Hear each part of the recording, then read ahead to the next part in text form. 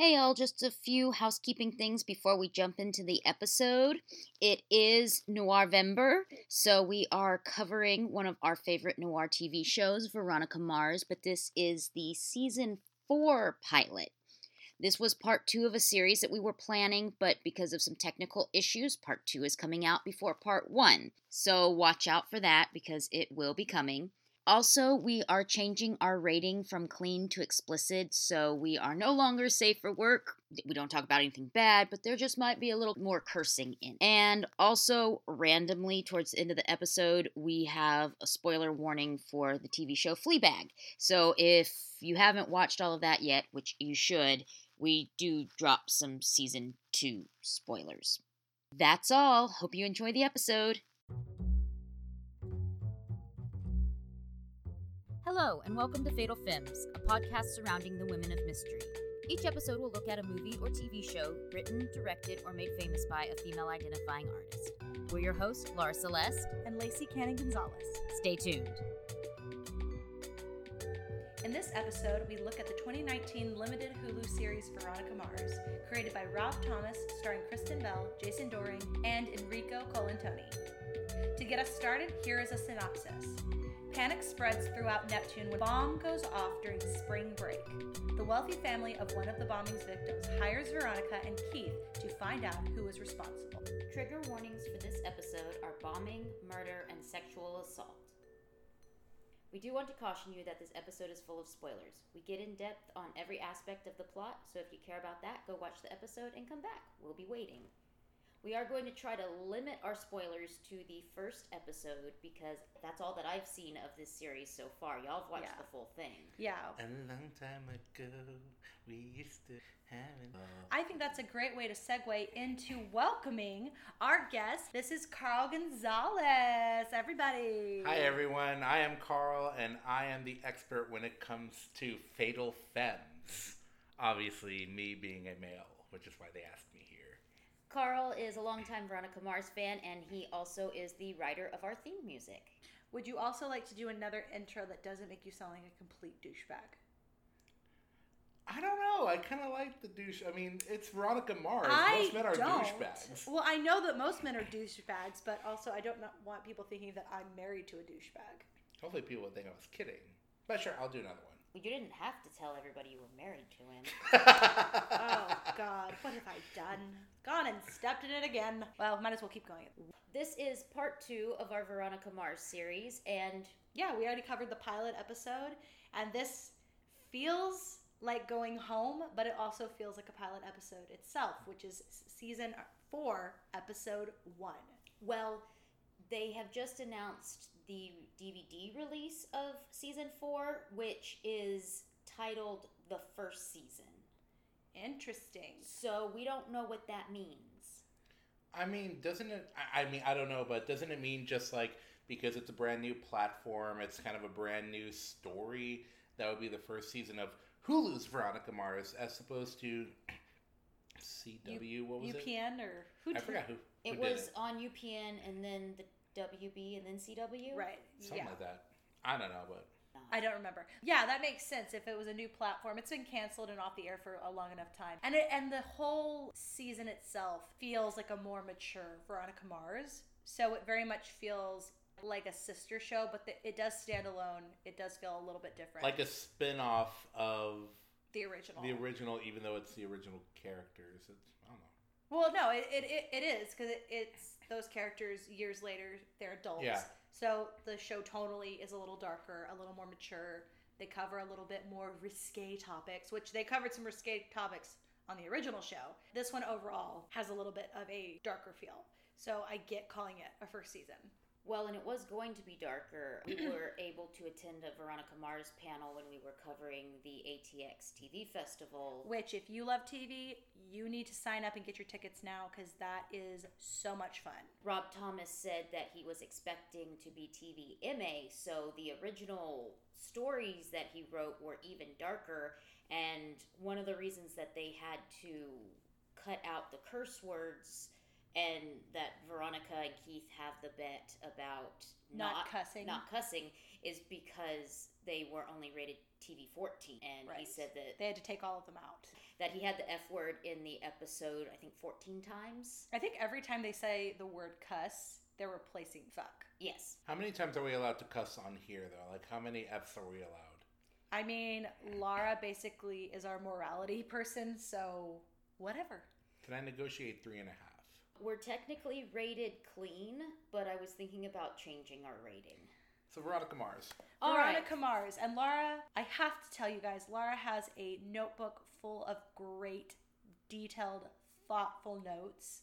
And Carl and I are coming into this with just sheer charisma and personality and not much else. Wow, we're screwed, guys. Oh That's my. fair. But with your notes and our stick, And my steak. All right. Charlie's thrilled. Yeah, our silent partner today is Charlie. He's a half border collie, half corgi. He's amazing. He can barely stay awake for this. Follow him on Instagram at Chuck Barkowski. So hopefully you can stay awake for it. So, episode 1 is called Back to the Beach. I don't know, maybe don't question it. Back to the beach? Un momento, por favor. Because see, on the IMDb, it's listed as season 4. Mm-hmm. And so it's called Spring Break Forever, which I love.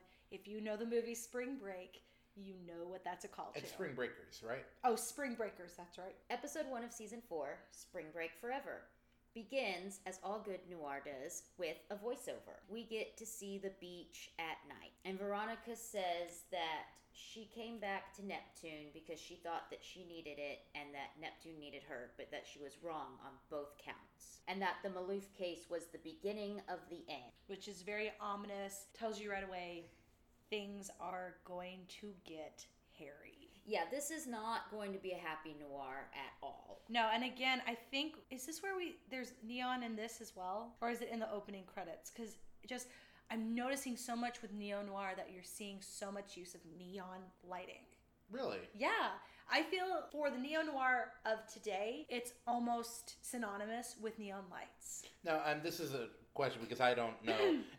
What's the cutoff to it being noir or classic to be neo-noir? Is there like a certain year that y'all consider that or what? Well, because traditional noir, I feel like, is back when it was popular. 40s, 50s, started tapering off in the 60s. The end of noir is like 1960. Okay. Basically, if you remember when we went to the Noir Fest in San Francisco? Yeah. You went on the last night, and that was 1961. That's when they showed Psycho, which was an amazing experience. But that kind of was the ending of noir in that sense. So everything noir made after that point is considered neo-noir. But now I feel like there's almost another genre, like classic neo-noir. Neo-noir. Neo-noir. It's like the now neo-noir now. As opposed to the Matrix neo-noir. Yeah, he's not in this. We're just going to call this Keanu Noir. The neo-noirs we see being created today, I see so much neon lights. And I think we talked about this on the Jessica Jones episode. We did. About a lot of times neon lights, kind of synonymous with seedy dealings, seedy buildings, dirty deeds. So kind of makes sense that a private investigator would be in places like that. Yeah. Cool. Oh, we talked about that in the original Veronica Mars episode as well. Mm-hmm. It's all coming back to me. It is spring break. The beach is full of people to get loose, to get lit, and to get laid. Hey. We see Veronica. She has to climb over this gate because the client that she's going to see will not open the gate for her. Well, because she's out at the pool and she's not paying attention and she's doing her own thing. Yeah, doing rich people stuff. Yeah, doing rich people stuff, completely forgot that she has an appointment with a private investigator. So Veronica, being the resourceful little spitfire that she is, climbs the gate to come head-to-head with a guard dog, which she promptly gives a treat and makes friends with, which I love that. His name is Dahmer. Yes, Dahmer. I have to say that I was extremely excited to see Eliza Coupe in this episode. She did such a good job in that role. I'm excited to see her in anything. Yeah. She just is such an awesome character actor, and she just brings so much personality to whatever she does. I loved her so much as Jane in Happy Endings, so anytime I see her in something, Yeah. I'm like, Jane! She's great. Have you seen Future Man? No. That's on Hulu, and it has her in a very different role. And who else is in that? The kid that played PETA. I can't think of his name. Oh, I know who you're talking about. I can't think of his name. And then this other dude, I can't think of his name because I didn't know him before the show, but he's in it as well. But it's a really, really funny show, but very mature. So we've confirmed that it's Eliza Coupe and 2 other random whites. Yeah, and the dude that played PETA, and then that other guy. I was going to say him random. Hey, I know the important person's name. That works. And PETA. PETA! This exchange is really funny. She finds out that her ex-husband had bugged her house, and that's why her heat would turn up to like 90 degrees in the middle of the night, and her internet would go out, and all this bad stuff was happening, and he had control of like her smart house, basically. Yeah, and she's a very pampered woman that has no idea how to use anything in her house. Which, I mean that is a huge jerk thing to do. That's also hilarious that the worst thing that he could do to her is inconvenience her, like, mildly every day. Yeah. It's like, how pampered do you have to be to where that is your worst day? Well, real pampered, because when she goes to pay Veronica here in just a little bit, Veronica ups the price on her after hearing that the woman was unhappy with $90,000 a month, because that's what he initially offered her in the divorce. Yeah. So she's getting more than $90,000 a month, and she was going to pay Veronica $300 a day, which then Veronica changes to $300 an hour. And this woman is so rich, she doesn't think about it for a second. She's just like, and writes a check for $6,000. And then again, to be fair, if someone was messing with my AC and turning up all the, I'd probably be like just as mad. You would empty our bank account. I would really empty our bank account to have like a good AC unit. So yeah. Veronica does help her get back because she plants some cameras. She plants cameras and microphones in some floral arrangements that she has sent to him under the guise that it's from his work for doing such a great job this quarter. It's like, you know, the guy's rich when he gets flowers for doing a great job in that quarter. The guy probably was just like, oh, cool, and put it aside. I mean, no, that's exactly what happened. That's yeah. what she was counting on. So he put it in the kitchen, and so they could see what was going to happen. He's with his new wife, and they're trying to like get down and dirty and have some fun, and they keep ruining it. And she basically hands Eliza Coupe's character, I think her name's Carson. She hands her the controls, and she's like, have at it, baby. I do love how much Veronica enjoyed smashing up her stuff when she was looking for the bugs in the house. So yeah, she just hands her a check for $6,000. Yeah, without batting an eye. Yeah, and I think it's kind of neat because we see that Veronica's still doing Veronica Mars things. She's still taking cases. She's still working. But I think what also happens in that scene is it shows a little bit of the separation of the ultra wealthy and where Veronica's at, because Veronica's not ultra wealthy. She's okay, but she's definitely not that. She's still not part of that 09er. The kind of last little insult is the smoke alarm starts beeping because the battery's low, and Veronica says, oh, it's just a low battery, here you go, and she goes, oh, can you install it? That's not really my thing. For $6,000, I guess I'd throw that in too. Yeah. But yeah, it was a little degrading. I think that kind of sets the scene that money comes into play a little bit, and there's still that hierarchy and divide of the people in Neptune, which is going to play in a lot. And I think that's illustrated, actually thinking about it now, really well in this scene, because you have Carson and Veronica. They don't look very different, but they are on very, very different ends of the spectrum money-wise. We get our opening credits. I really like the new song. Yeah, they slow it down. They have a woman singing it. Love that. Again, neon, purple. Yeah. Yeah, watch it. Watch Jessica Jones. Watch Veronica Mars' original pilot. Neon, I'm telling you. The theme song was all right. It wasn't my favorite. I think I'm just so used to the Dandy Warhol's version. But I like it because it makes it more female-centered. And that's good. See, that's just me being like, oh, I like my original, meh.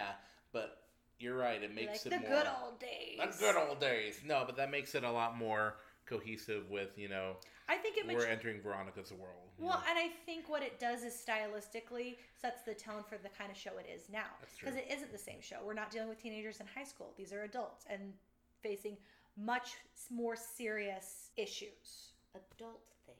Much more adult things. We are full on adulting in Veronica Mars now. Yeah. And we have a brand new, mature sounding, sophisticated sounding theme song to go with it. We catch up with Daddy Mars. Daddy Mars! Which I always forget his name is Keith. So when I hear Keith, I'm like, what? Because I only call him Daddy Mars. Yeah. He is meeting up with this guy at a little local grocery store. Who's Reduced Market or Grocery or something like that. He says at one time that this is the only place that some people can afford to buy groceries in Neptune. Yeah. Again, highlighting that divide of the wealthy and the not wealthy. And there's been rats showing up in his grocery store. But the exterminator can't find any. They're just kind of popping up out of the blue. And it's driving business down. It's driving business down. So he's hiring Keith to plant some cameras or just investigate this in some way. Yeah, investigate it. Try to get to the bottom of what's happening because this business is his livelihood. Again, it is the place that people that aren't the ultra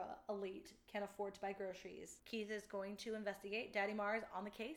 And this is where we find out a difficulty that he's having in his memory is slipping and he's repeating himself. Yeah, and they do a really good job of scaffolding this throughout the season because it does get progressively worse. Did that really all happen in the first episode? Yes. Yeah. See, that's why I'm a little, not nervous to talk about this because Lacey and I have seen the entire series now, so I'm trying to make sure that I don't say anything that's like, oh, episode 4, episode 5 instead. Right. No, this all was episode 1, and it's a very subtle thing that I think unless you were a seasoned kind of marshmallow, if you will, you may not pick up on it quite yet. You're just like, oh, he made a mistake. Okay, no big deal. I think a more sophisticated eye is going to pick up because Daddy Mars does not do that. No. It's very off-brand for that character. And we also find out about their bet. Whoever can go the longest without saying the F word gets something. I don't remember if they I don't remember what they get. Anyway. Bragging rights? Yeah. Sounds who knows? about right. So it's a lot of what the cuss. Are you cussing kidding me? Cuss you. He said that he didn't think she could go 20 minutes without saying it, and that was 3 months ago. Yeah, it's funny what you can do when the writer writes things in the script.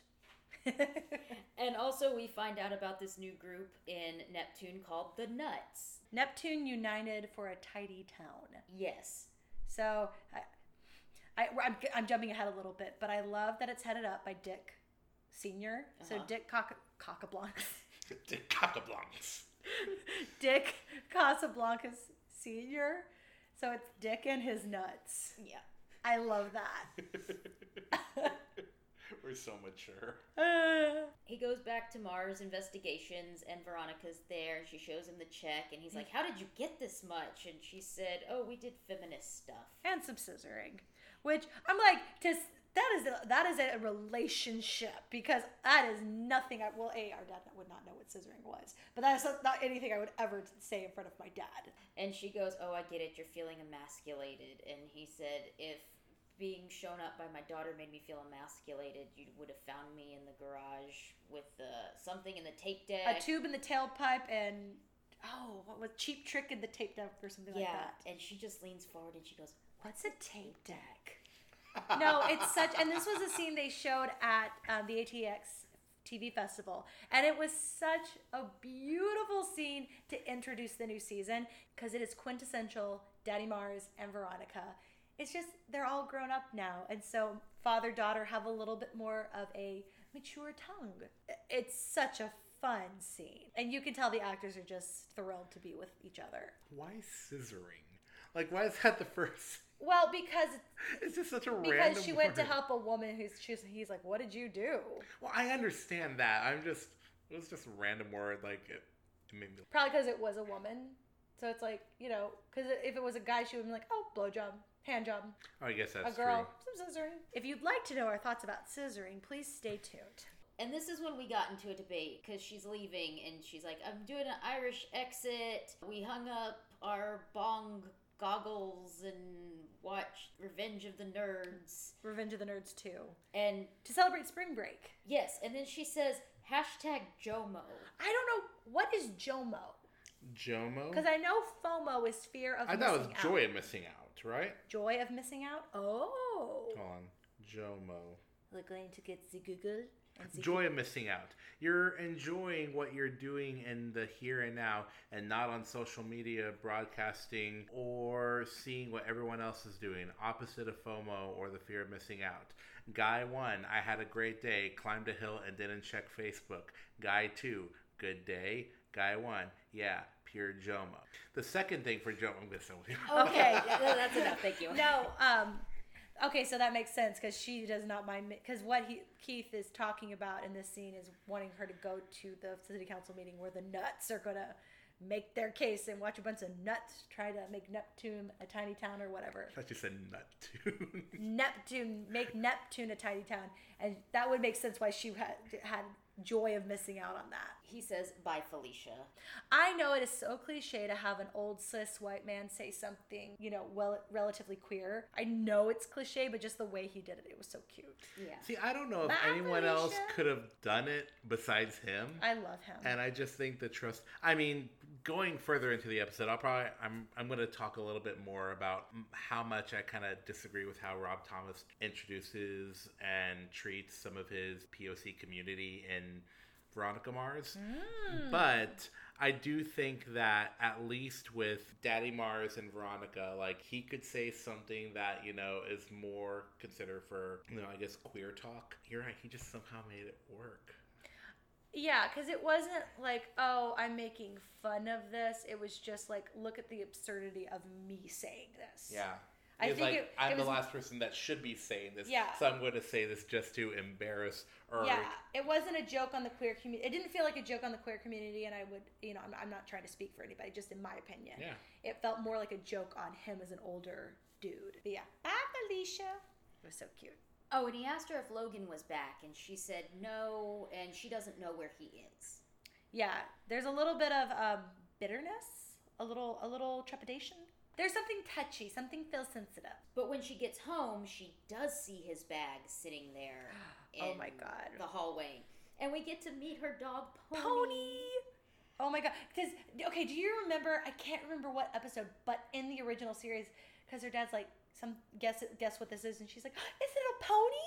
So she finally got her pony. Oh, that's funny. Do you remember that? She's like, a pony? I do. I But- didn't even think about that. I don't know why, but when she's like, Daddy's home, I'm just like, whoo!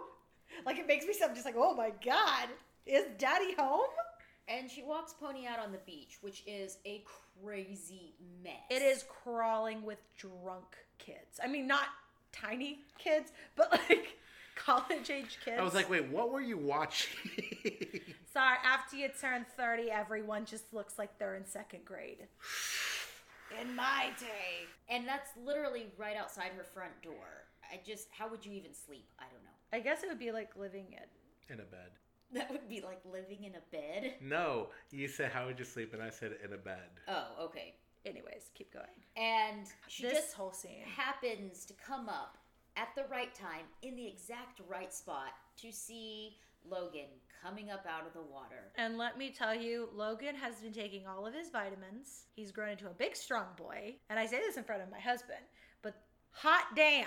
Like, he has a little bit of dad face. You can tell he's gotten a little bit older. That's okay. Cough, piss forever. Cough. Oh, no. There is no pro-piz talk here. There is no pro-piz. I know who I'm sitting with, but there is no pro-piz talk. I actually don't give a shit about respect piss. I'm just trying to make you as mad. an individual. He had no business with Veronica. He No, really he didn't. didn't. Like, he really didn't. No, very different people, very different life paths. No. But anyways, back to... You also have a Duncan fan here, so... Well, I like Duncan, Okay. but Yeah, Duncan wasn't right on a lot of different ways. to be fair. Duncan's in Mexico with his kid. No, Yeah. he's in Australia. Oh, why did I think he was in Mexico? I don't know. Fine, Australia. What if he's in the Netherlands? Does Australia not extradite? Apparently not. Oh, I thought you were about to ask if Australia's not part of Mexico. Like, no, it's not. Okay, I know I'm a white girl, but I'm not that white. There's sand in both places. But wait, like there's sun, so yeah, geography. They're both down. they're both down south. No, I gotta respect Logan coming out because it was like Ugh. it wasn't even that he was that jacked. It was is, just though. he just is, but just in the beautiful. right way. It's not almost. It's like a perfect okay, now we're welcome to the actual show. This is us just Yeah. talking about his body. Because it's like the shoulders are so broad. And it just tapers down into this nice little trim waist. It's just such a gratuitous shot.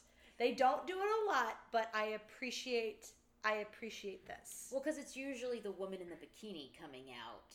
this that had shot. to be what it's a callback to, Yeah, right? because he was in like itty bitty little shorts. yeah. But not Speedo, but just still small They were like shorts. a boxer brief. Yeah. Yeah. No, and I just love, like, these two girls are like, oh, yeah, we want some of that Logan penis. And I don't think they say it just like that. They didn't? Oh, my bad. No, but it's like they're Oh just... my God, you didn't read the copy of the screenplay I sent you? You didn't read my revisions? I'm sorry. So literally, I think it's one of my favorite interactions when Veronica and Logan first see each other, because she's like, hey, you, I need these things. No, because you're explaining it so well. Yeah, I just yeah. want to like add a little bit more to the richness, because these two girls are sitting there ogling him like, hot damn, cut me off a piece of that. And like, Kit Kat bar. yes, they're just, ogling this beautiful man for very good reason. But Veronica walks up and she's like, oh, him? Oh, okay. And she's like, hey, you. What does she call him? Blue trunks. You. Blue trunks. And she's like, so, like, my refrigerator's broken or whatever. or whatever. And go ahead. Do you want to redo the scene real quick? Sure, perfectly? I'd love to. Do we have the dialogue? Yes, I have the dialogue right here. All right, are we ready? Yes. Cool. Okay. Go for it. Hey, you, Blue Trunks. Yeah, that's me. I'm Blue Trunks. Like, my refrigerator broke or whatever, and my neighbor has a perfectly good one, so do you want to, like, come carry it down and bring the other one up? What do I get? What do I get for this? Hand job? Okay, but what about these girls right here? They look like they want to give me more. That's not what happened. That's not what happened at No, all. he goes, but with eye contact, and she goes, fine. And then she's like, Okay, what but floor with do eye you... contact. You've ruined it already. And then he's like, what floor do you live on? She's like, 3rd floor. And he goes, full on sex. Ugh, fine. But she says, but you have to hang some shelving units first and carry my old refrigerator down. And take me to work. Yeah, and then he said, Hi, how far you're right, away do I you am work? Blue Trunks. I am Blue Trunks, and I will take the refrigerator down, then give you the sex, then give you to work. Give you Give to you work. to work.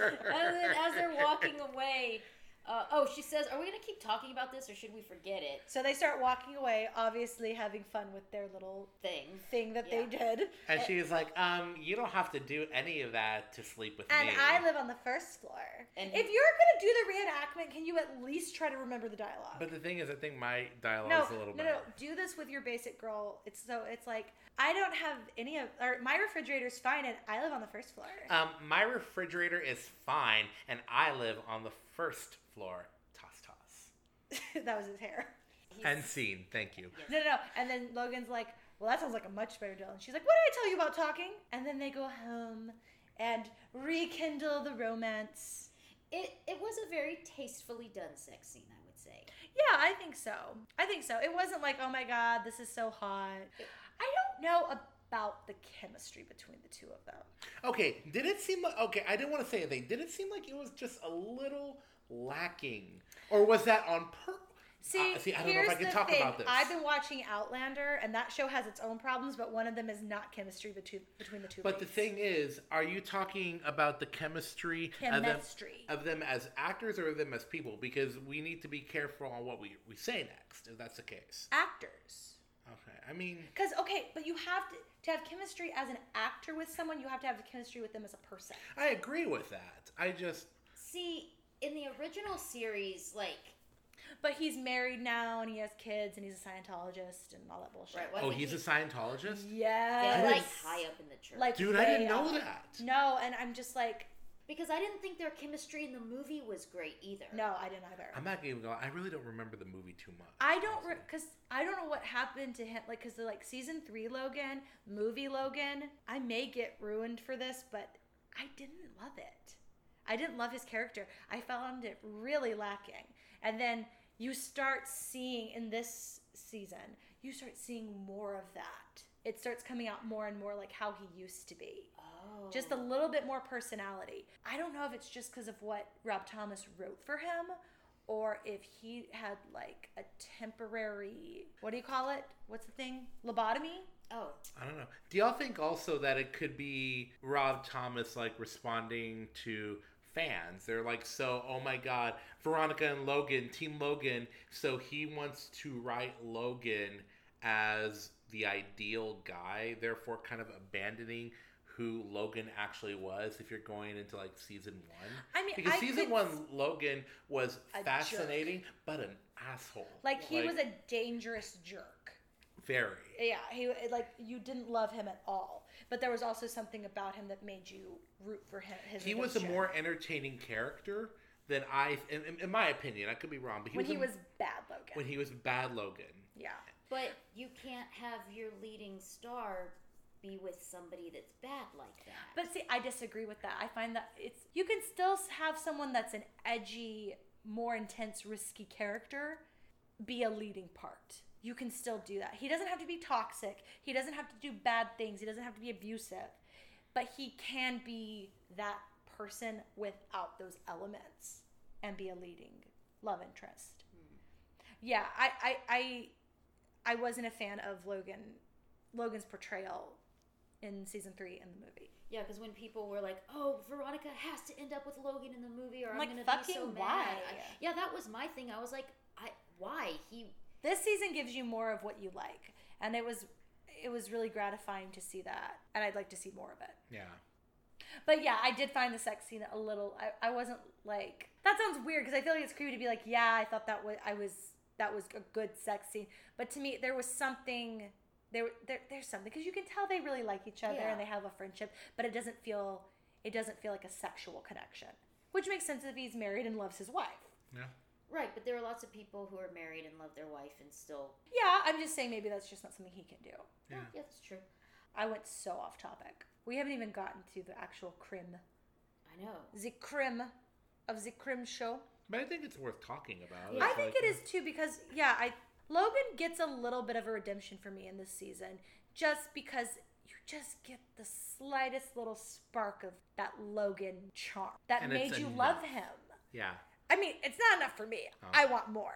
But it was enough for the time. Yeah. Well, and we do get something that I never thought we would get from Logan, which is a marriage proposal to Veronica. Yeah. Oh, was that the first episode too? Yeah. And it's done in a way where, of course, Veronica's searching through his bag to try and figure out where he was at. He's just in the background brushing his teeth and making these comments and says something about, you should lock me down. And she's like, "Oh, some people might think you mean marriage." And he was like, "Yeah, you're right."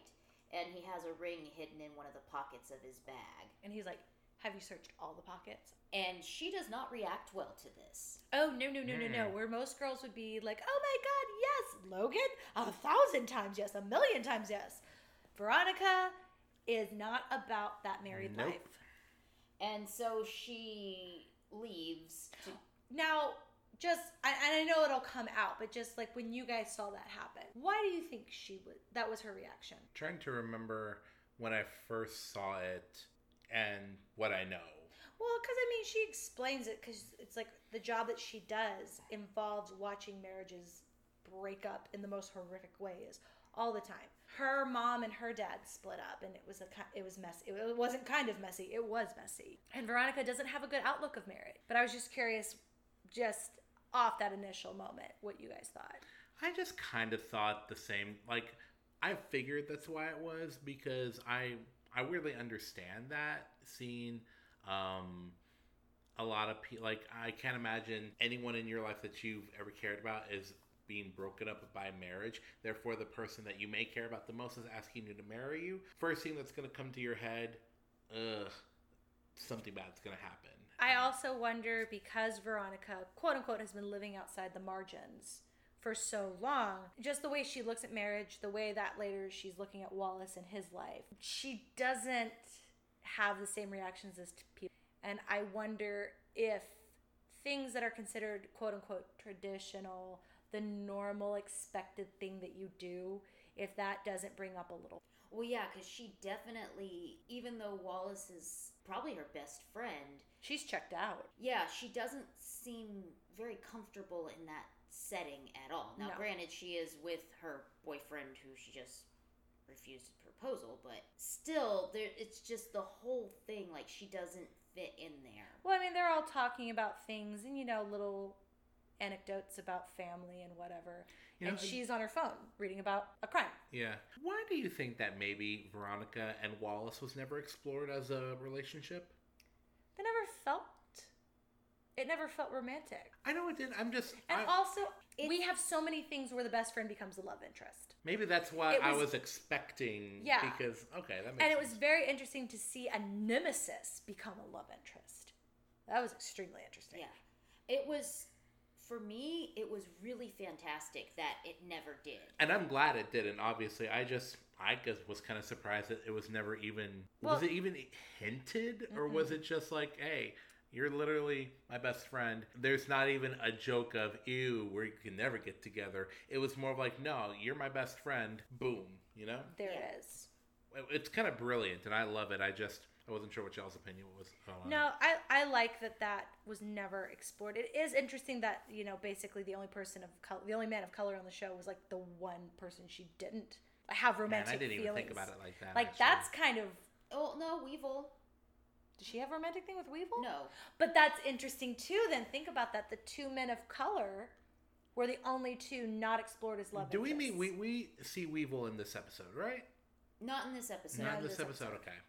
But I do wonder about that now. Just thinking about, it's like the only two characters that weren't explored were people of color. It really just kind of gets me, and this is something, you know, one day, if I'm brave enough, I'll go ask Rob Thomas. I'm like, you really don't give people of color good roles. Yeah, because it's like, I don't know Veronica if it's just has the best because role. If it's Neptune, therefore that town probably wouldn't react well to having people of color in it. Well, no, because there was the basketball player that that's true. That Tessa Thompson played that role, and I can't remember. Jackie.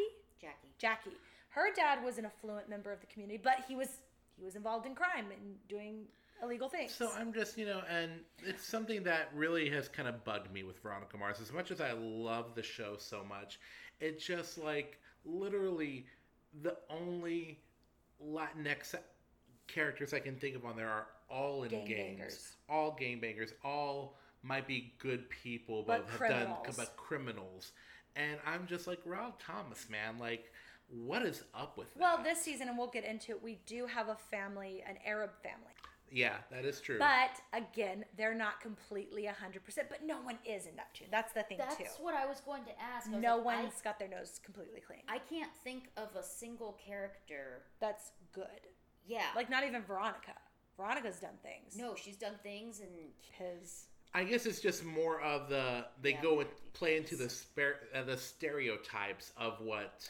Well, and I wonder from your perspective, and you don't have to answer this if you don't want to because it's not your job, but do you think it's like an intentional playing into stereotype thing? Or do you think it is I'm white and these problems don't affect me, therefore I'm not thinking about it like that? I mean, hopefully the latter. I mean, it's not, neither answer is great, but hopefully with the latter, it's more intentional. It's not intentional. It's not like, well, this is what bad Latinx, Black, Arab would act like. It was more of like, well, I don't know any better, so I'm just going to write this. So this is how I see it. So this is how I have a female lead. I can kind of, you know, this is where I'm putting all my attention, which is incredible. We need It is very interesting that this is a man writing for a teenage girl. That is interesting to me. I'm not going to say it's weird or wrong. It is interesting, though, that she's so well loved. But I think that's because of Kristen Bell. And I think it's also because of he started writing this when it was more, unfortunately, more accepted and more just like white men, white cis men wrote everything. So of course, Rob Thomas would be behind Veronica Mars. Now it's like Rob Thomas, Kristen Bell are probably the people who know Veronica Mars the best. And I wouldn't trust another writer that wasn't at least working with Rob Thomas or to write that character. Well, we saw what happened with that. Their writer's room was very diverse, though. Yeah, we're just talking. I think he means the showrunner. Just the initial idea coming from a white man. Yeah, and I'm not poo-pooing Rob Thomas at all. No, but it's like these are the conversations and questions that need to be brought up if we're going to be change makers, especially in entertainment. It doesn't mean anyone's necessarily doing something wrong. It's not right, but it doesn't mean there was malicious intent.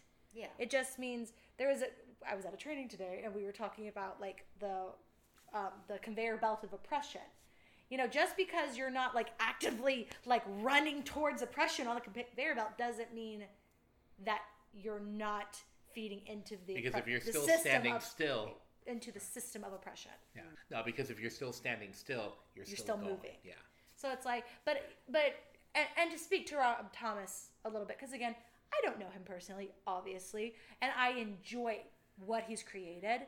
I do see marked change in the writing from the beginning to now that shows incredible growth and does reflect that diversity.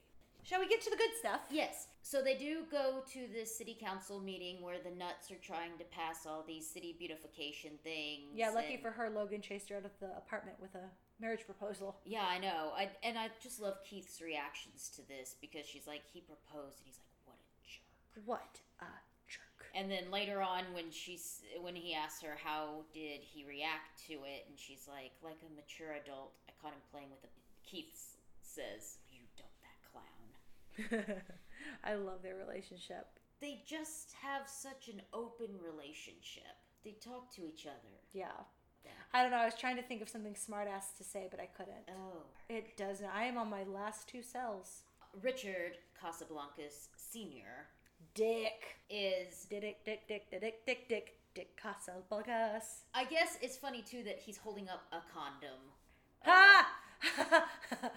Which my reaction to that was, what? Someone's practicing safe sex.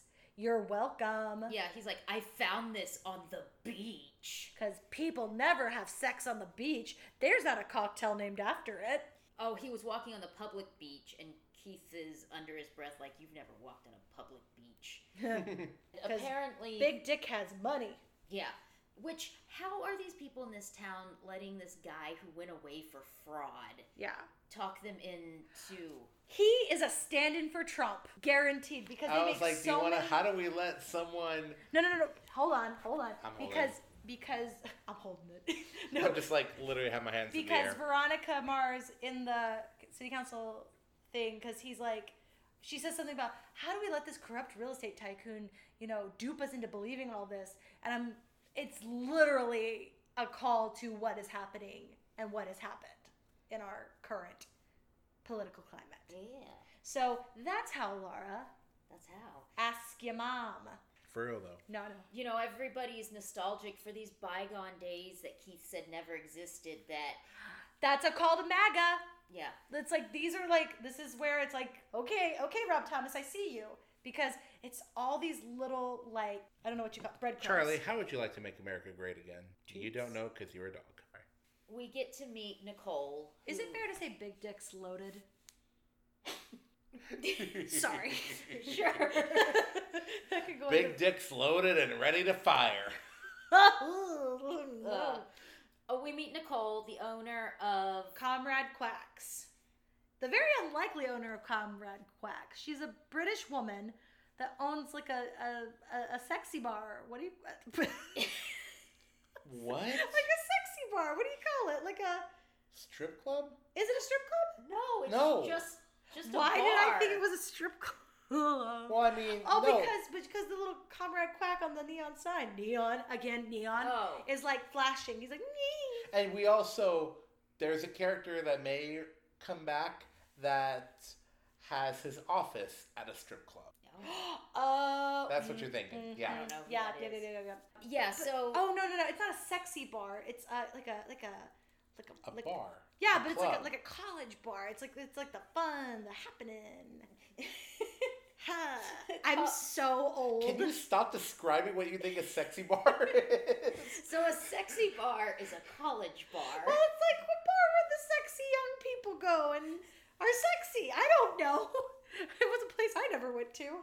No, we went to little hole-in-the-wall dive bars that you might die The bars in. like Comrade Quacks are where my soul goes to die. So it's really weird to see a character like Nicole, who from her amazing monologue that we're going to talk about in just a second, you can tell what a great character she is and what kind of person she is. So it's very off character for that type of person to own that kind of bar. That is true because she looks out for her customers too. Well, but we find out why. Oh, never mind. Can't tell you. I don't know why. I can't tell you that. Yep. Shouldn't have told you I was that. like, stop. Stop. Collaborate and listen. Lars not watched all of the season, so keep your mouth shut tightly, or you will be beat up nightly. I'm sorry, guys. I don't know what is happening today. Lacey almost spoiled Veronica Mars. That's all I got. I have better rhythm than you do. No, you don't. I do. Next topic. Well, you are offbeat and off topic. She thinks that they're trying to drive her out of business. Oh yeah, Nicole thinks that Big Dick and his nuts are trying to drive her business out. They're trying to pass an ordinance that says no vulgar advertising, and her t-shirts say get your duck wet. And she said a rich man trying to get richer was trying to drive me out of business. No, she's like, oh, for a moment there I thought it was a rich man. Because she's kind of having this dialogue with Big Dick. Yeah. And she's like, oh, for a minute there I thought it was a rich man trying to get richer and shut down my business. Mic drop. Yeah. And so we go to Comrade Quack's, and it is crazy there, and these dorky guys are going to play the rejection game, where whoever gets the most rejections from women in the bar wins. Again, we don't know what they win. And there's this one kid, I didn't write down his name, but I love him. And that was Enrique. Is it? He Enrique? just goes for it. He's just like, if you're looking for strange, like something about his penis and how curved it is, and it just keeps going. Yeah, he says something about if you're looking... Oh, I couldn't help overhearing your request for some strange dick, and there is no dick stranger than mine. It curves to the left and just keeps on going. There is a girl passed out. Nicole sees this, and these guys go over, and they're like... Jimmy. Laying her over and making Well, no, her... it's this one guy in particular. He's like trying... It's like this girl's passed out. He comes into play a little bit. He's just kind of a douche nozzle in general. He's trying to put this passed out girl's hand on his crotch, and then he's leaning her over to make it look like he's getting head from her. Yeah, and he's like, I'm going to put this on Instagram. Yo, Gary, hand me my phone. I don't know if it was Gary. Nicole has a very serious reaction to this. She puts on brass knuckles, and I think she gets a bat. No, she just beats him with her hands. Okay, Yeah. see, this is how intense it was to me. I'm making things up. But she puts on brass knuckles and breaks all of their phones, bans them, beats the shit out of this kid, and then she tells the people around to find this girl's shitty friends to tell her to take her home. I love it. Yeah, and then she's like, because if not, she's going to sleep it off in a drunk tank. I was like, why can't we have this reaction to kids being assholes more? Yeah. I'm going to do this at work now. Yes. And then we go to Mexico. We're going to meet the life coach of, like, the Mexican cartel. I cannot remember this guy's name. Let me look it up, because I feel like, because he's such a good character. Yeah, but he's talking about how there's no such thing as free will, and you are just a passenger in the boat that is your body. And then we see him from a different side, and he's got blood all over the side of his face. There's banging from the trunk, there's somebody locked in there, he's got blood all over his face. The police pull them over, and we find out they work for this bad dude, and... Not just a bad dude, he's like the bad dude of the Mexican cartel. Yeah, the guy's like, you have a choice, and the police officer chooses to live, so he takes the bribe and walks away. Yeah. And then they kill the guy in the trunk. Why can't I find it? And then, yeah, this is when we see just kind of what condition Keith is in. Because in the movie, he was in a really bad car accident. Yeah. And he hasn't quite recovered from that. So he has a whole bunch of pills that he's taking. He's doing physical therapy. His physical therapist is just like has his sunglasses on inside and on his phone the whole time. Yeah. It's kind of weird. Well, it's like if you know anyone in the medical industry, you know very well you can run into people like that.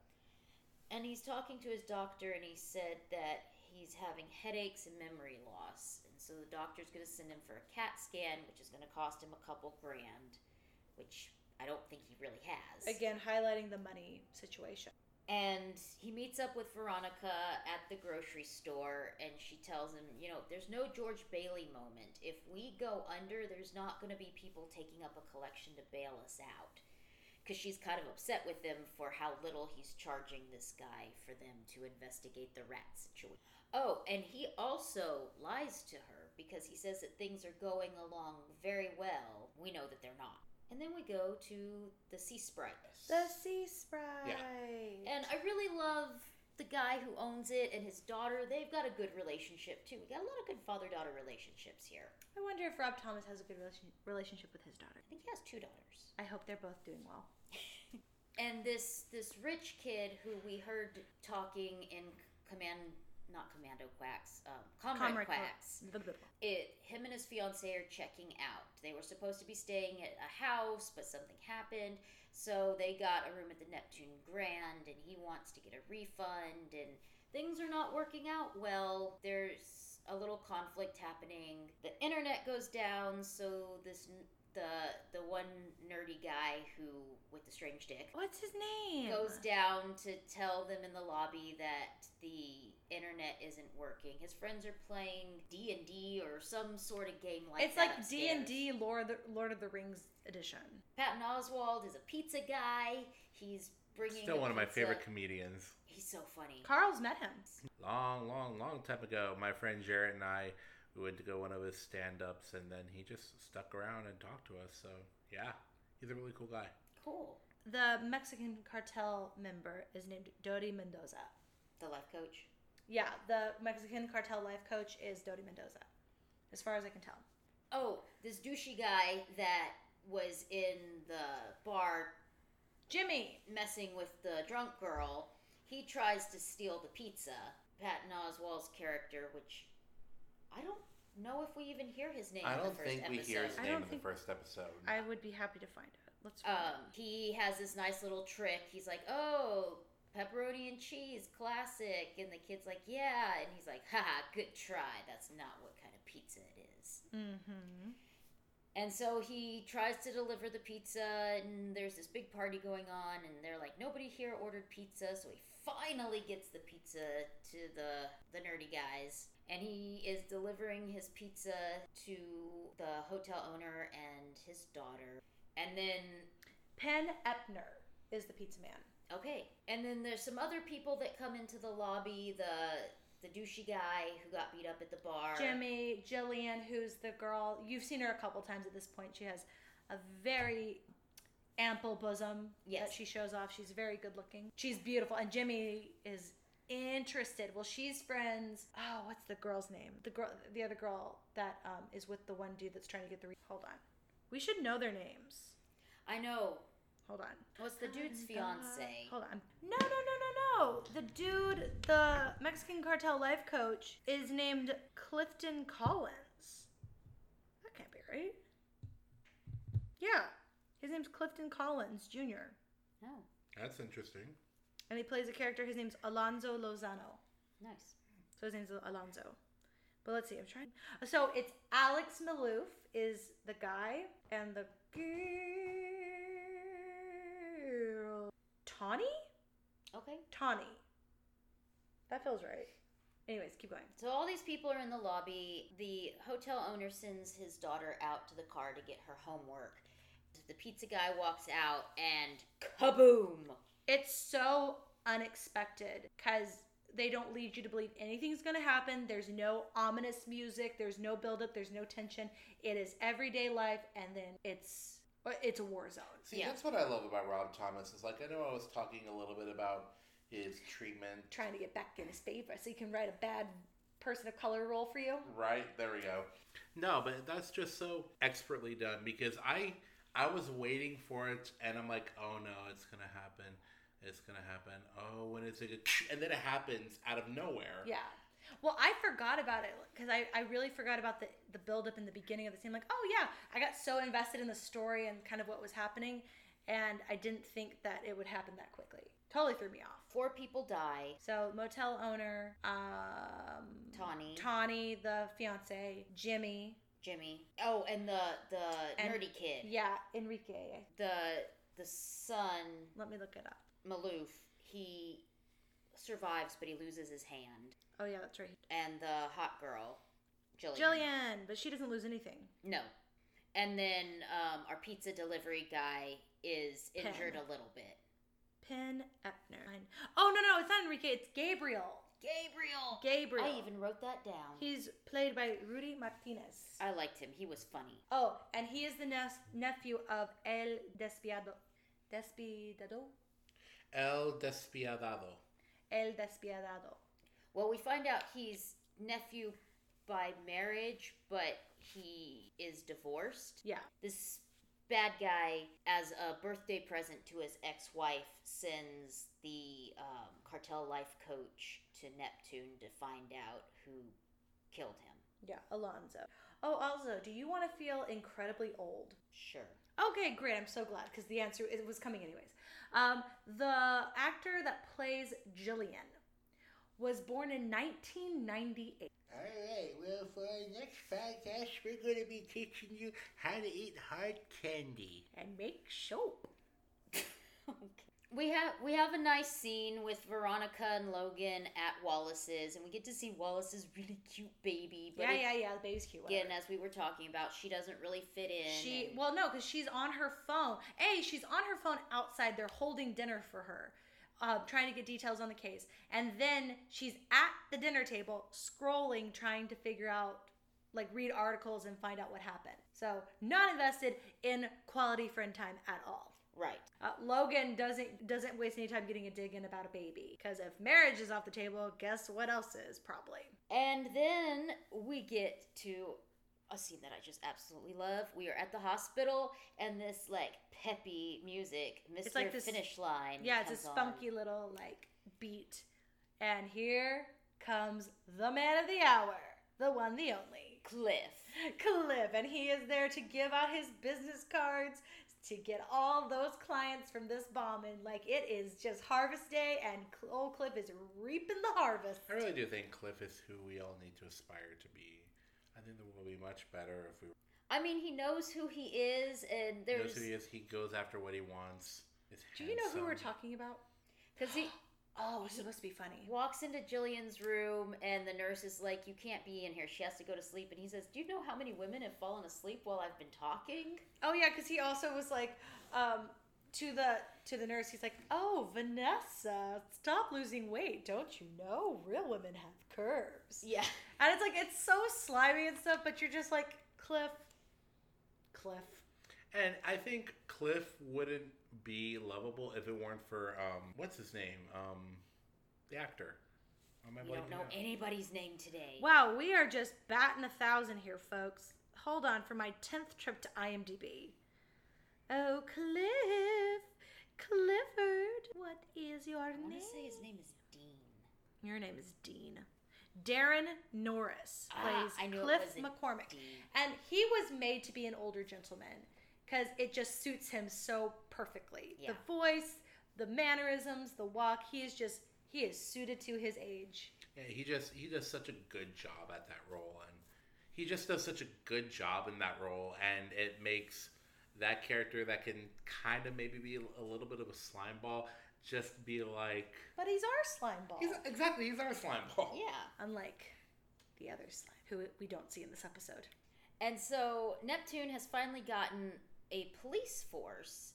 They had a sheriff's department before, but now they actually have police, and the chief of police is a lady.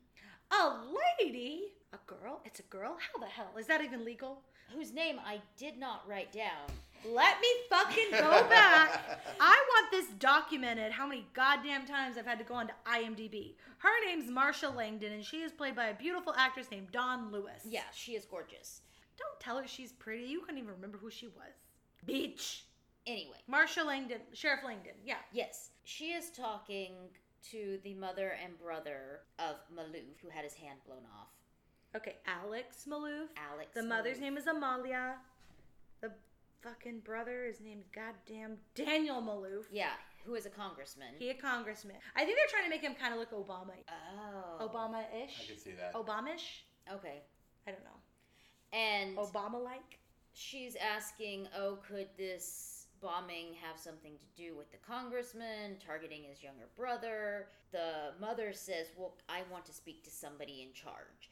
And she tells her, if you want to get higher than me and Neptune, you'd need a ladder to heaven. Yeah, basically letting this woman know. It's me. It's me. And so Cliff walks in and he says, I don't know about you, but when I don't know what to do next, I opt for suing someone. They turn around and he's like, oh, congressman. Oh, congressman. And he recommends Keith to them because they want somebody who can investigate this. And while they're there, they said, "This is a problem for us. We're choosing to throw money at it." Oh, God, I wish I... And in this scene where they're explaining the case to Keith and Veronica, the mom asks Veronica for some tea. Well, doesn't really ask her. She's just kind of... Well, she treats Veronica like a waitress. Yeah. When Veronica hears about how much money they're willing to spend, she's more than happy to play like secretary. She's like, sugar? I don't remember what she says. They ask about what the fees are, and from the other room you hear her yell, $300 an hour plus a $5,000 retainer. Good Lord, that sounds great. Sounds lovely. So of course they're on the case now. Oh, and then this is when we go back to Mexico, not Australia. Do you ever want to see Daddy Mars and Veronica do a reenactment of the theme show intro? We're super duper troopers. Oh, Snoopers. First class private eye. Figure outers, clearer outers, mistresses of disguise. What? We've got the know-how, we've got the knack. Now needs a case to crack. We're super duper snoopers. Give us a mystery. Give us a mystery. Give us a mystery. We need a mystery. Oh, Okay, we get it, girls. You need a fucking mystery. they should go to Catholic church. Ah, Nah, you don't know about the mysteries? Oh, girl has not been to mass? No. She doesn't know about the mysteries. When you do the rosaries, girl, you gotta go through the mysteries. every story's called a mystery. Yeah. So like the mystery of Jesus. It's not called the mystery of Jesus. But it's like mystery of like the birth, and then like the mystery of the crucifixion, and the mystery of the empty tomb. That's like the only true mystery. Lacey, stop offending our Catholic listeners. Yeah. Stop offending me. I'm out of here. Anyway, so That's me walking off. Hold on. It goes like this. So it goes. That was the door closing. Wow, he left, folks. I am single. this bad guy, how do you say his name? El Despiadado. Yes. Yeah. He has this hot new wife, and his ex-wife is there, and she is just kind of giving him the what for about her nephew that got killed. And he's like, he's not my nephew anymore. She says, she calls his new wife Titsy Gonzalez. Aww. Our wedding night. Whoa. Jeez. Whoa. I never called you Titsy. This is about to go off the rails. We should probably Anyway. get this Yes. taken care of. So, Hold on, I'm leaving now. become a Foley artist. Yep, for myself. She convinces him to look into her nephew's death. So she sends the Mexican cartel life coach. Yes. He's on the case. What? What are you laughing That at? was just funny. He's on the case. And we end the episode at the Sea Sprite. Well, what was the Sea Sprite? Well, I mean, because the rooms are still functional. It's just the front office, really. Oh, that's true. And they say it's the end of an era, and Veronica says, I photographed some enthusiastic acts of adultery. Oh, is that where she was supposed to be in the pilot episode? Yes, that's where the episode starts there. Oh my gosh. Wow. At Very this- so bookended. Yes. Full circle. Other ways to say that. And she's talking about how if she had known What what would was have going to happen, she would have walked away from the case. Yeah. But she said that there was a girl, and she started to care about the girl. And if you know anything about what I do, that is never a good idea.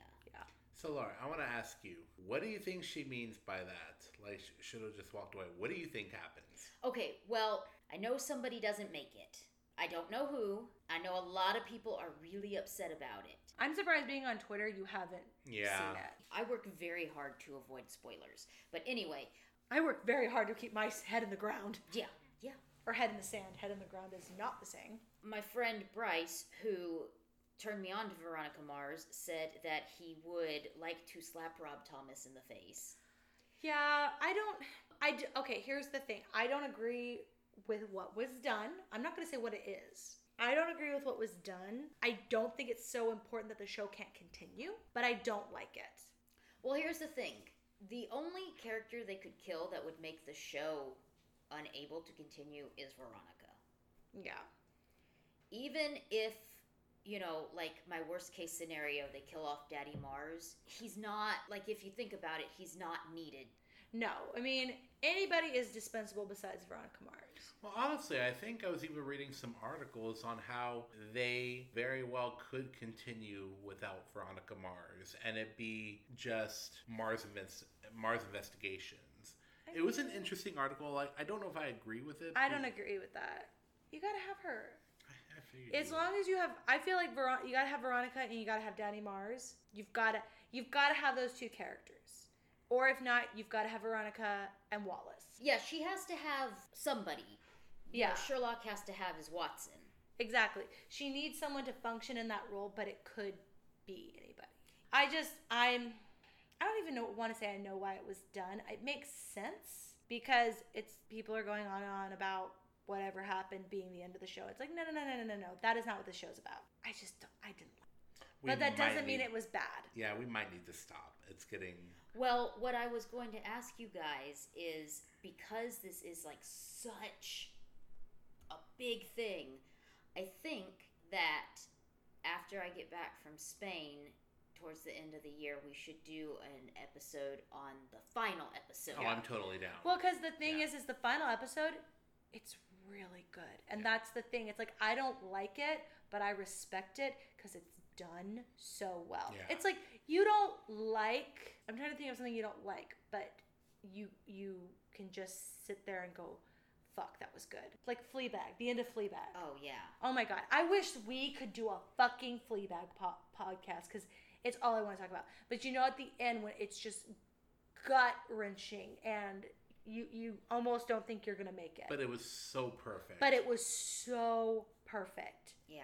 Oh, yeah. By the way, if you haven't seen Fleabag... Watch Fleabag. Stop this podcast and go watch Fleabag. Fuck anything we've ever done and go watch Fleabag. Yeah. It is the best television I've ever seen. It's written by Phoebe Waller-Bridge, who also wrote Killing Eve. She's also my new god. And she's writing the new James Bond movie. Yes, and she's also writing a new original thing that we don't know what it is. And her woman show Fleabag is going to be airing in theaters. And I'm so excited. Yes. She is my ultimate kind of creative crush right now. She's my new Tina Fey. You can't even put them in the same category. I'm not trying to compare them. You can't. It's on a completely different level. No, but she's now what, to me, Tina Fey used to be. Yeah. See, and I never had that familiarity or that love for Tina Fey.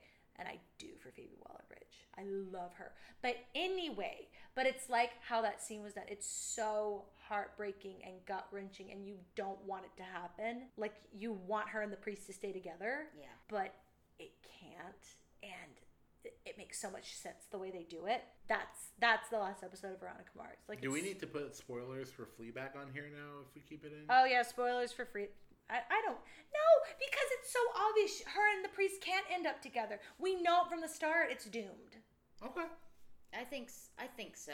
Like, even when you realize it's gonna happen, it's doomed. It can't make sense. Yeah. That's what makes it so amazing. I'm also in the middle of a Lost rewatch right now, and they just kill people left and right. So yeah, Rob Thomas has been merciful to us. True. Yeah. Do y'all have anything else to say? No. Do we want to rate it? Yeah. Let's rate it. How do y'all do ratings? 1 out of 10? A through F. A through F? I definitely would give this episode probably like an A-, honestly. I really loved it. I thought it introduced the world of Veronica Mars to A, new people, and to B, it reintroduced it. It reintroduced it. It established that this is not your original Veronica Mars. This is what they are going to be like as adults. And you know what? People change as adults, and so did the show. And that's why I give it an A-. I can't agree more with what you just said. So I will give it just a flat out A, because I'm still torn on if I'm doing plus or minuses. But I think it was good enough as an episode to be given an A, I think.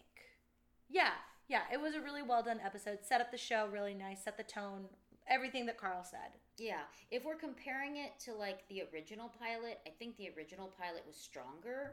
Yeah. But this is a really great episode. And yeah, I don't think I could give it anything less than an A. Yeah. And the thing is, the original pilot, in my opinion, may be one of the best pilots in television history. So It's one of the best. I haven't seen all of television, so it's hard for me to say that. well, I guess that's true, but I'm Or I comparing haven't it seen to, as much as you have. I know, I watch way too much No, TV. no, no. You just have I think you have a broader knowledge, quite honestly. Well, it's true. It's But- like I put it up there with, I'm so sorry I'm interrupting you. I'm mansplaining TV. Go ahead. Go ahead, mansplain TV to me. Thank you. So, TV for every, no. But I put it up there with, like, you know, to me, Lost has one of the best Season 2 of The pilots. Office. Season 2 of The Office. The whole season. Yeah. It's like there's certain things in television, you know, first episode of Breaking Bad. Yeah. First episode of Fleabag, honestly. I mean, All the episodes of Fleabag. true. But yeah, it's one of those.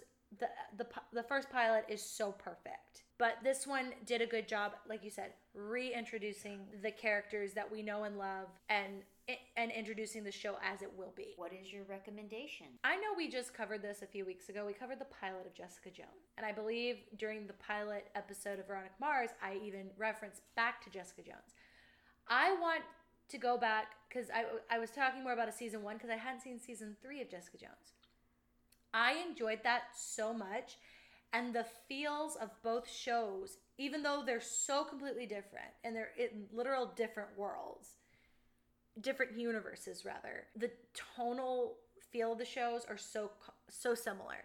And season 3, I'm so sad to say there's not going to be any more Jessica Jones, because season 3 really redeemed us from season 2. Season 3 was incredible. It was of great. Jessica Jones. I won't say it's the best I've ever seen, Yeah. but it was such a great season. It was so enjoyable to watch.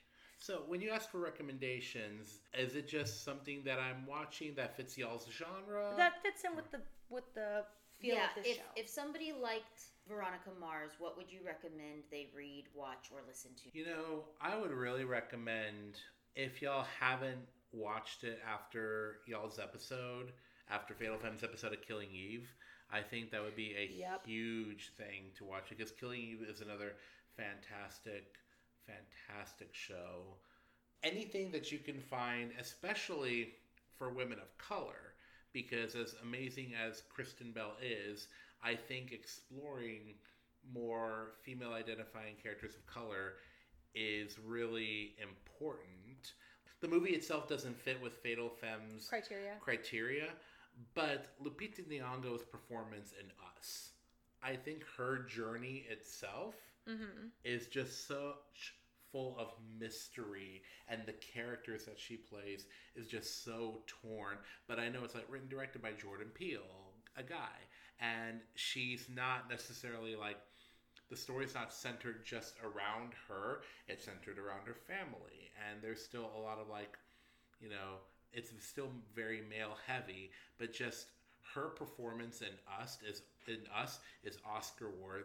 I'm trying to think if I have anything else, because Veronica Mars is such an original show that there's not much that really matches it. And I especially can't think of something with a woman of color in the lead, besides something created by Shonda Rhimes, like a How to Get Away with Murder or Scandal, which you should watch both of those. They're fun as hell. But yeah, like, just with the feel of Veronica Mars, you know, it's a mystery, and we're going to talk about it soon because we actually have a really cool interview coming up with the author. But if you want a really great women-led mystery book, look up Widows-in-Law by Michelle W. Miller. Like I said, that's kind of a spoiler on an upcoming episode, but if you like women-led mysteries, you will love this book. You will love the characters, and you will be engrossed from start to finish. Very good. I had a really great recommendation that I can't remember right now. Well, you can always leave it in the description. I will do that. Yeah, it'll come back to me at some point. Yeah, totally. And this is your last episode before you go to España. Yes, so we will have new episodes coming out, but which Laura has entrusted me to post. That's one thing I really love. If you don't know, Laura is so great on Twitter. Starting off in the social media game, I thought that I was going to be the one doing this, but Laura has just been killing the Twitter game and making so many contacts. We've gotten so many amazing guests, like Doug from Good Times, Great Movies podcast, Callie Sutton, and she's amazing. She's an author. But that was such a fun episode. And then talking with Michelle about her book. I think that Lara deserves some snaps and some small claps. That's what we do in my class. Just for making these connections. This has been really, really fun. And it's something that I think the show is better for. So when this episode comes out, I will be in Spain, hiking the Camino de Santiago. Having a spiritual awakening. Yes. Pray for me and my feet, because our first day on the trail is going to be 15 miles. If you can do 10 miles basically uphill in San Francisco, you can do it. Okay, cool. So I can do it. Trust me. If you can make it in San Francisco, you can make it in Spain. So that's the saying, right? Yes. That old saying, you know. If you can make it in San Francisco, you can make it in Spain. Sorry, I've interrupted you like 3 times. We will have new episodes out, but we won't be recording new ones until I get back. But I will be checking social media. So if you have a comment or something you want to share with us, or if you like the episode and want to leave us a review or some kudos, please do so. I will be checking and would love to interact with you. Thank you, Carl, for being with us on this episode. You're welcome. I love being on the podcast. Yeah, thanks for coming back. Now get out. Okay.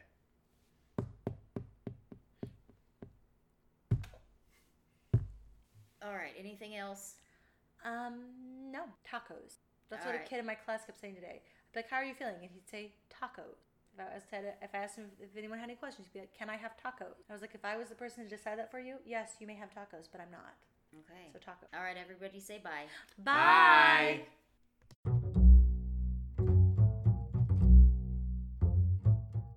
Thank you for listening to this episode of Fatal Femmes.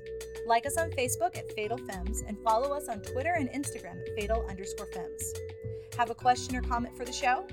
Shoot us an email at fatalfemmespodcast@gmail.com. Episodes are now available on iTunes, Google Play, Spotify, or whatever podcatcher you use. Don't forget to leave us a rating while you're there. If you like what you've heard, check out our Patreon page. We have different sponsorship levels with perks that will allow us to make more content and better quality episodes. We hope you enjoyed this episode, because if you didn't, the consequences could be fatal. Thanks for listening.